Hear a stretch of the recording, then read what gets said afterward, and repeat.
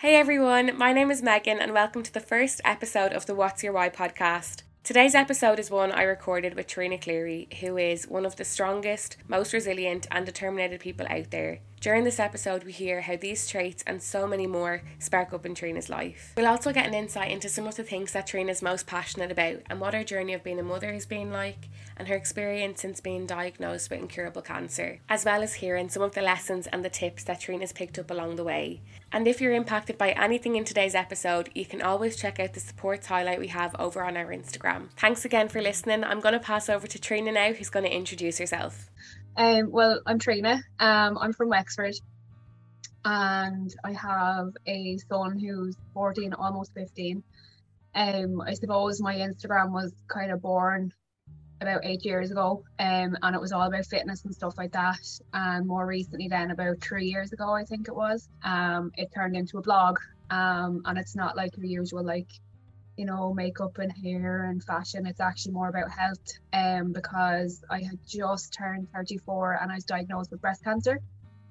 And I very quickly decided that I wasn't going to let it just kind of consume me and take over and just hide under a rock while I went through it. I wanted to try and share my experience to try and help other people, because myself and my family learned very quickly that we didn't know anything. We just went in blind, and it would have been so nice to have known someone who had gone through it firsthand, whereas I was that person for my whole family and all of my friend circle.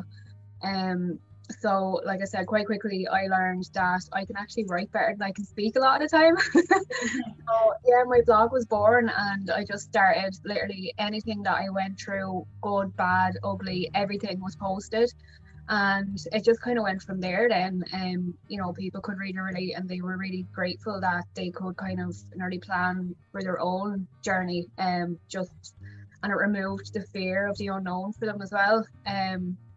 So that's where kind of my journey began, I suppose. Just going through all of that, I got through everything, came out the other side. I had, radiation, I had chemo, I had 2 surgeries, one of which was a mastectomy. And I decided to not get reconstruction on that. I decided to go flat. And again, that was just, it was nearly just a leverage to raise more awareness around breast cancer, and it can happen to anyone, and this is what it looks like, and it's not always pretty. And although I do love my scar, I think she's beautiful. But yeah, I went through all of that, came out the other side, went back to work. I was back training, exercising, just trying to get back to normal life. Not even a year into my remission, I was actually diagnosed for the second time. And this time I had actually spread, and it was incurable. So I had tumors in my spine. I have them in my neck here. So I actually ended up fracturing my neck because I had weakened my C2. I also had a hip replacement, because the cancer was eating away at my hip. And here we are now, I think 2 years in April, it'll be when I was diagnosed incurable. And here I am, alive, kicking, thriving, just getting on with it and trying to be positive as I possibly can over it. Yeah. Oh, I literally have so many curiosities and a million questions I want to ask. But I just want to know, how are you feeling at the minute? So funny, I wrote about it yesterday, because I had a hospital appointment. I have them once a month just to check up on my bloods, just to make sure everything is okay, so that I can continue with my treatment that I'm on now. And the nurse asked me how are you, and usually I'm yeah, I'm okay, I could be better, I could be sleeping better. But I was oh my god, it's the best I've felt in so long, and I was buzzing, and she rings me then in the afternoon, and she's yeah, so your bloods are not recovered, we can't actually go through with your treatment today. And I was all right. It's just mad how I can feel so good, but inwardly my body is nah, we're not having it today. But no, I'm feeling really, really good. I think it's because I actually have something non-medical to focus on, because myself and a few of my friends and family are climbing Croagh Patrick the end of March. Wow. Yeah, so we kind of set ourselves a little goal. It was kind of spurned on from Charlie Bird and Vicky Phelan. So you've probably seen the Charlies doing the climb with Charlie. Yeah. And it's on my life list to do anyway. And when I seen the guys were planning it, I was you know what, let's just do it. Instead of talking about it, let's start training and just do it. And we were gonna do it with them, but they actually ended up moving it to the the next weekend. So we kind of already booked it, and people, you know, at work and stuff like that, like we're doing it the 26th of March, and then the guys are doing it the 2nd of April. So we're actually doing it the week before them. But I think it's just having that little bit of focus, you know, it's getting out and training, and I just love exercise anyway. Like I was kickboxing before I got sick, I was dancing, I was, you know, I'm just a very active person, and sitting indoors just really weighs heavy on me. So like if it's sunny, I just want to be out. So that's, like I was saying, perfect day to get out today now as well. And even just as you're talking there, like I think obviously there's so much of your journey I would love to talk about. I'd love to even bring it back. What was life like for you growing up? Growing up, probably some things I shouldn't speak about. But like no, I was just a normal like teenager, like, you know, going out drinking, partying, having fun with friends, working. You know, I worked in insurance for a couple of years. Then I worked in a call center, and then my job that I had was in kind of finance section. And that's where I was when I got diagnosed. So I started kickboxing I'd say I kickboxed for about 8 years. And I remember like I first started with my sister and a few of the girls, and the only reason we were there really was to kind of creep on the fellas, you know, because kickboxing is just full of boys, you know. But like I ended up being one of the ones who actually stuck it out, and I made it to my first brown belt. I fought for Ireland in a couple of different competitions and came back with different medals. I went over to Corby over in the UK, to the European Invitational Open, and I had actually self-taught myself a routine like with a Chinese fan, and I actually came first in that, and I came back with a big massive trophy. Like I was like, how am I going to get through security with this? Like, kickboxing took up a lot of my time because there would always be competitions and that coming up, so that's where kind of being fit and active kind of came natural to me. You know, I was in the gym or I was out running for, I hate running, but you know, and then obviously when I got sick, that put a stop to that. What was it like having that being taken away from you? I don't know if you've ever seen Pound Fitness, where they have like the drumsticks and they like do it in time to music and stuff like that. So like it's kind of a mixture of everything. So I joined that, so that kind of, you know, that was my little bit of health and fitness, and you know, it was really good for my mind and something to look forward to again. And I had my little twist of boxing in there as well, like, so like that kind of pacified me for a while. But when I got diagnosed again, obviously like I could never go back, because like after fracturing my neck, like it's just really fragile. So yeah, like it's upsetting, because what my goal was, I want to get my black belt. Like that was always my goal. Especially like when I went through my first diagnosis, I was like, right, I'm getting my kickboxing, I'm grading, I'm getting my black belt, and then I'll be happy. And like just to have that taken away from me now, like I'll never get my black belt, you know, I'm forever going to be stuck at my brown. Like it's really disappointing that that's one goal that I'm not ever going to be able to achieve. Like the brown belt was an achievement. Like it was just the whole sense of community, I suppose, out at the club. They were all like cheering you on, like, come on, you can do it, because it was incredibly tough. I just want to cry, like it's so hard, but you just get through it, like, you know, to support people. And I suppose like that's how it is now. You just, as much as you want to give up and cry, you just get through with the support of your friends and your family and the online community as well. Like it's just amazing, like when people have your back. Yeah. What's it been like for you since getting the second diagnosis of the incurable cancer? It's a bit of a weird one, because it's like I always knew that this was coming.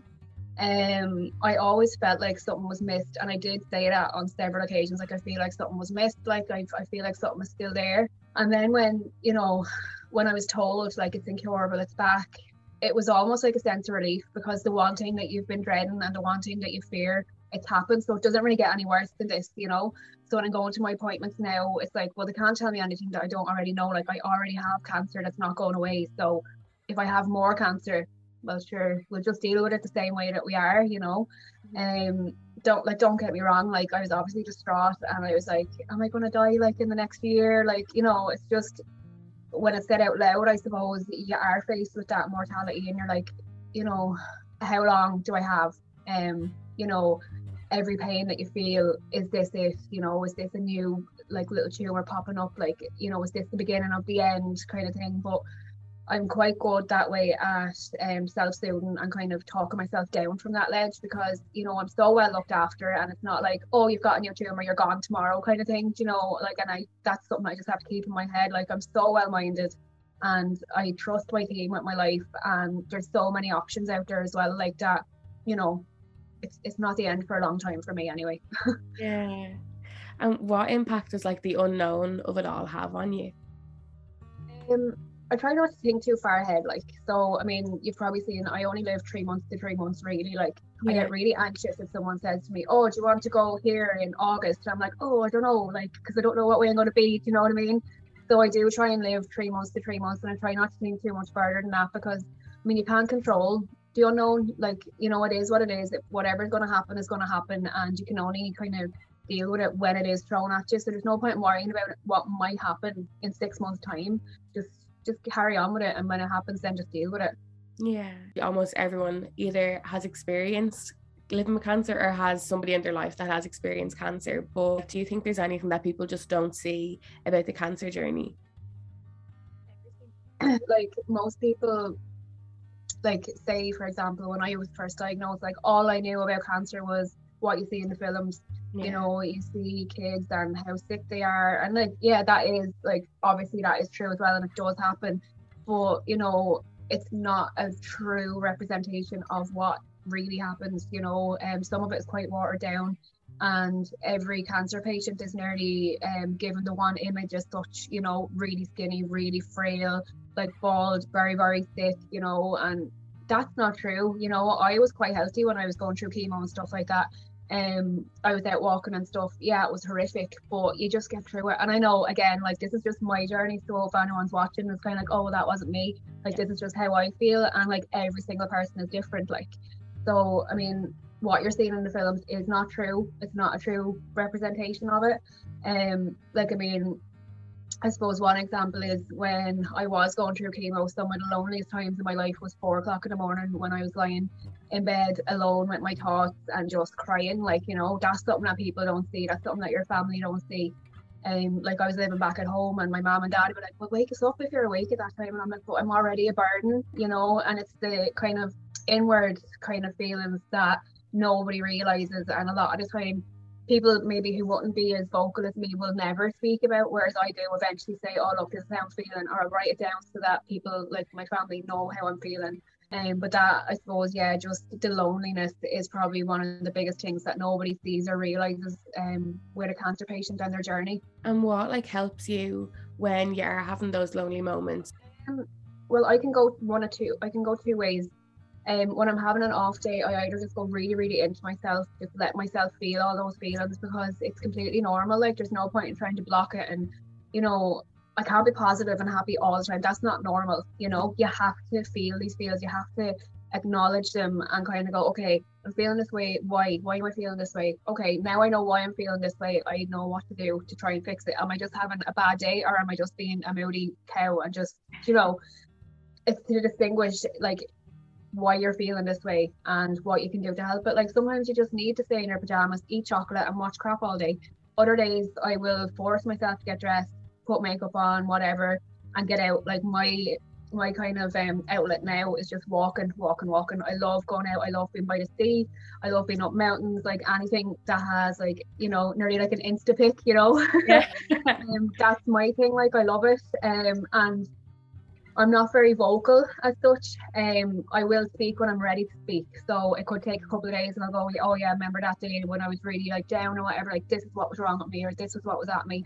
You know, I am very much like, I internalize it and I'll work through it on my own, in my own head, and then I'll be able to speak to someone. Because if not, I can't explain to someone how I'm feeling or why I'm feeling it if I don't know myself. So yeah, it's like one of two ways: either curl up in a ball and watch telly for 24 hours because tomorrow's a new day, or get out and walk the arse off myself. Obviously, like, when you're still so in something, it's hard to know like what it's teaching you, but has there been anything that you've learned along the way? A lot. I think my doctor and my GP told me that I know a lot more about cancer than what he does. Like, I could teach him because he's like, what drug now, what? But in regards me as a person, like, I'm unrecognizable compared to who I was 5 years ago. I didn't know I had the strength in me to not only help myself but to help others. And like, even my own family would have thought that I would have been the one to crumble and that my sister would have been the strong one had it been her that it happened to. whereas she said, Trina, I'd never be able to stay as strong as you did. So like that in itself just kind of empowers me, like, you know, to see how strong that I am. Yeah, I suppose that's what I have learned about it. And also just that life is too short. Like just don't waste time on stupid silly crap. Like, you know, if you want to do something, go and do it. Like hence Patrick and my life list and stuff like that, and trying to get as much as I can ticked off, because I think we're all guilty of, you know, going, oh yeah, like seeing someone do something, oh I'd love to do that, and then like it's just put aside. Like if you want to do it, put it on your list and just make a plan and do it, because like that's why I'm doing this now, because I want to climb all my mountains while I still can, because I don't know what the future holds for me. Like, so, you know, don't waste your time. Like, go make your memories, go and tick your life list or your bucket list, whatever you want to call it. Go and tick those things off and just get it done. Like, don't waste time. Yeah. Oh, I literally could listen to you speak all day. Like, I have goosebumps when you're talking. I'd love to know, like, what are some of the things in life that are just most important to you at the minute? And like family, friends, and just making memories, and like obviously only a few months ago we got married, like, and just having all of like our friends and family and like all the people that we love the most there with us to share that moment with us. Like that was probably one of the nicest feelings that I've ever felt in my whole life. So that's just something that's really important, and I wish I could have something like that every single day, but like in fairness, you just burn out, wouldn't you, like going through all that. But yeah, it was just amazing, like, and just to be surrounded by people who actually love and support you, and like, you know, who mean it from the bottom of their heart, that they're there for you. You know, that's what's really, really important to us. What's your journey of being a mom been like? Oh God, it's so up and down, especially now that he's like a teenager. It's like a love-hate relationship sometimes. I'm like, is this what I was like? I know he's so good. He's a really good boy. Like he apart from like studying and stuff, his junior cert is coming up, like, but no, he's very good. I mean, he's a teenager, and when he's moody, like, you know, you have to remember he's going through a lot himself, like in regards to hormones and stuff like that, like, but you know, if you kind of tell him something once, you don't really need to tell him again. And you know, he's a very sensitive boy. He'd probably kill me now if he's seen this, like, but he's a very sensitive boy. So I suppose he's like me, he like really internalizes stuff, but I don't think he's at the stage where he knows how to communicate, how to get it out yet. But like, you know, if he comes home from his dad's and I'm in the bed, he'd be like, are you okay? Are you sick? Like, are you all right? You know, if I'm in bed for too long, he will kind of pop in and be like, are you okay? You know, but even throughout the whole journey, he's been so good, like really understanding. Like we were so open with him, like we never kept anything from him. And he's like, you know, every time he makes a wish, he like wishes that I get better, and you know, stuff like that. Like, so he's such a sensitive little soul. But yeah, I suppose I kind of grew up with him as well. I was like 22, I think, when I had him, which is still quite young, I suppose, like, you know. But yeah, I suppose it's a lot to take on. A small child, and you're like, oh God, I'm only a child myself. Like he's 15, but I still feel like I'm 22. I'm trying to be the cool mom, you know. And is there anything that you've learned from your life that you'd love for him to kind of take on? Just the same, like, just I hope he takes my strength on and just knows that he can take the world on. Like anything that he wants, he can achieve. Like that's something that I really want him to know that he can do. And to I wish I could pass on to him that I wish I paid attention in school, and I wish I studied for my exams. But like, remember when your mom told you that, you're like, mom, no, like you don't know anything, you know. But yeah, no, just I hope he takes on a bit of my strength and just like, you know, has the kind of drive to go ahead and get what he wants, you know, in regards, like, same thing, life list. I keep coming back to that, but like everyone has things that they want to do in their life. So I hope that when he does reach like whatever age where he has his own list, that he kind of remembers, well, mom done this, like, so like I'm going to take that forward with me, like. Yeah. Oh, he's so lucky to have you. I'd love to know, like, what are some of the things that you're proudest of yourself for? Oh, I suppose just carrying on, like, you know, things that should have destroyed somebody, you know, I'm still here, I'm still standing. I suppose so, that just that kind of resilience and strength that I have. And like, I always get really embarrassed kind of saying it, because I'm like, I don't know, like, why do we feel so bad about complimenting ourselves? You know what I mean? Like, it feels like you're vain or something, doesn't it? And I'm sweating here just thinking about it, you know. But yeah, no, I suppose just that resilience and the strength that I have, I suppose, are the two things that were kind of stick in my head. Yeah. It's so funny, like we could sit in front of everyone that we love and say this is every single thing I'm proud of you for, but once it come to asking ourselves that, we're like, no, shut down, I don't want to even think about it. Terrible, like, and it's just society kind of nearly has that drilled into you, like, don't be nice to yourself. But why? Like, why can't we just be nice to ourselves and say, do you know what, you're gorgeous, you're beautiful? Okay, we need a bit of that energy. Absolutely. I have one more question for you, and it's up to your own interpretation, but I'd love to know, what's your why?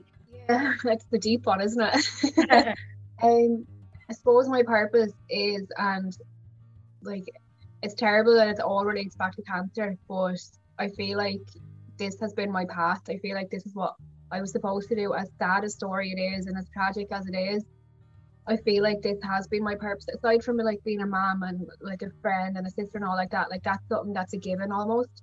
But you know, from a very young age, I was probably like, this is how my story began. Like when I was probably like 11, 12, I was checking myself in the shower.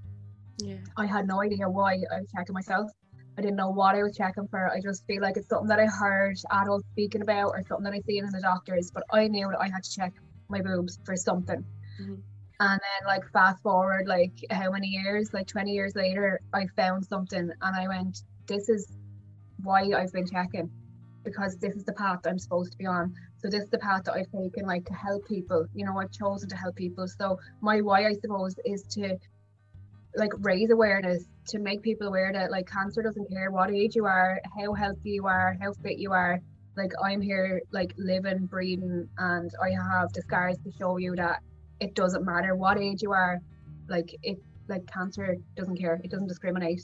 So I suppose my why is that, like, just to raise as much awareness as I possibly can, in the hope to save even one life, just through, you know, early detection from self-check or whatever, you know, and just hopefully to help someone to get through their journey by seeing, you know, well, she went through it and she's okay, well, as okay as I can be, I suppose. But, you know, yeah, it's hard and it's shit, excuse my language, but, you know, the darkness does end and there is light at the end of that tunnel and you will come out the other end of it. So yeah, I suppose that's my why. I literally could listen to you speaking like all day. I know I said that was the last question, but I have one more. You just like, say if there is people that are starting their journey with cancer, would you have any advice for them, or even like for their family? How could they support someone in that early stage, just hearing they have cancer? Well, for someone who's just beginning their journey, I would just say, just feel all the feels. Like, there's no right or wrong way to deal with it. Yeah. Just one thing I would say, don't close yourself off, whether it's like what I do, like internalize, sort it out in your head and then speak about it or write about it. Just even writing it out gets all those feelings out of your head. And like, you'd be surprised, like, it will help. Sleep is a huge thing. And when I have things in my head, like, once I write, I'm fine. Even if it's just in your notes and you never show anybody. Ask all the questions in the world. Go into your appointments with your little notebook. My doctors used to see me come and be like, oh, here she comes again, like, with all the questions, and they'd be completely off the wall questions. Like, I'd be thinking about 4 o'clock in the morning. No question is a stupid question. Like, just, you have the lead here, so let everyone else follow your lead, you know. Like, in regards to family members, like, again, let the person take the lead, but just make sure that they know that you're there for them, whether that's just going for a walk, making them laugh, you know, just mopping up their tears. My dad's thing, he used to just try and feed me. Like, you know, he was really awkward. Like, do you want something to eat? I'm like, I've just eaten. Yeah, but you want something to eat? You know, like, it's the little things, like a 10 o'clock run to McDonald's because you've got a chemo craving of a milkshake, you know. It's those little things that, you know, just make them feel loved, and not so much alone. But yeah, I wouldn't push anyone to speak about it if they're not wanting to speak about it. That's what counsellors and stuff like that are for, you know. You have your cancer support centres. So that's something that the family can also take advantage of. Like the family members are welcome to come in for counselling and stuff. So that might even help people understand better how to help their family member or friend as well. Oh, you're literally so amazing. Everything you've been speaking about, you're still smiling. Like, I don't think you've stopped smiling in everything you've been saying. That's my new teeth, you see. You got to show them off. Well, yeah, just thank you so much for sharing everything. And thanks so much to everybody who's listened to this episode. If you are curious about Trina and you do want to know a little bit more about her, you can find her on Instagram at @Tree_Cleary. But thank you all so much for listening, and we'll see you next week for some more What's Your Why conversations.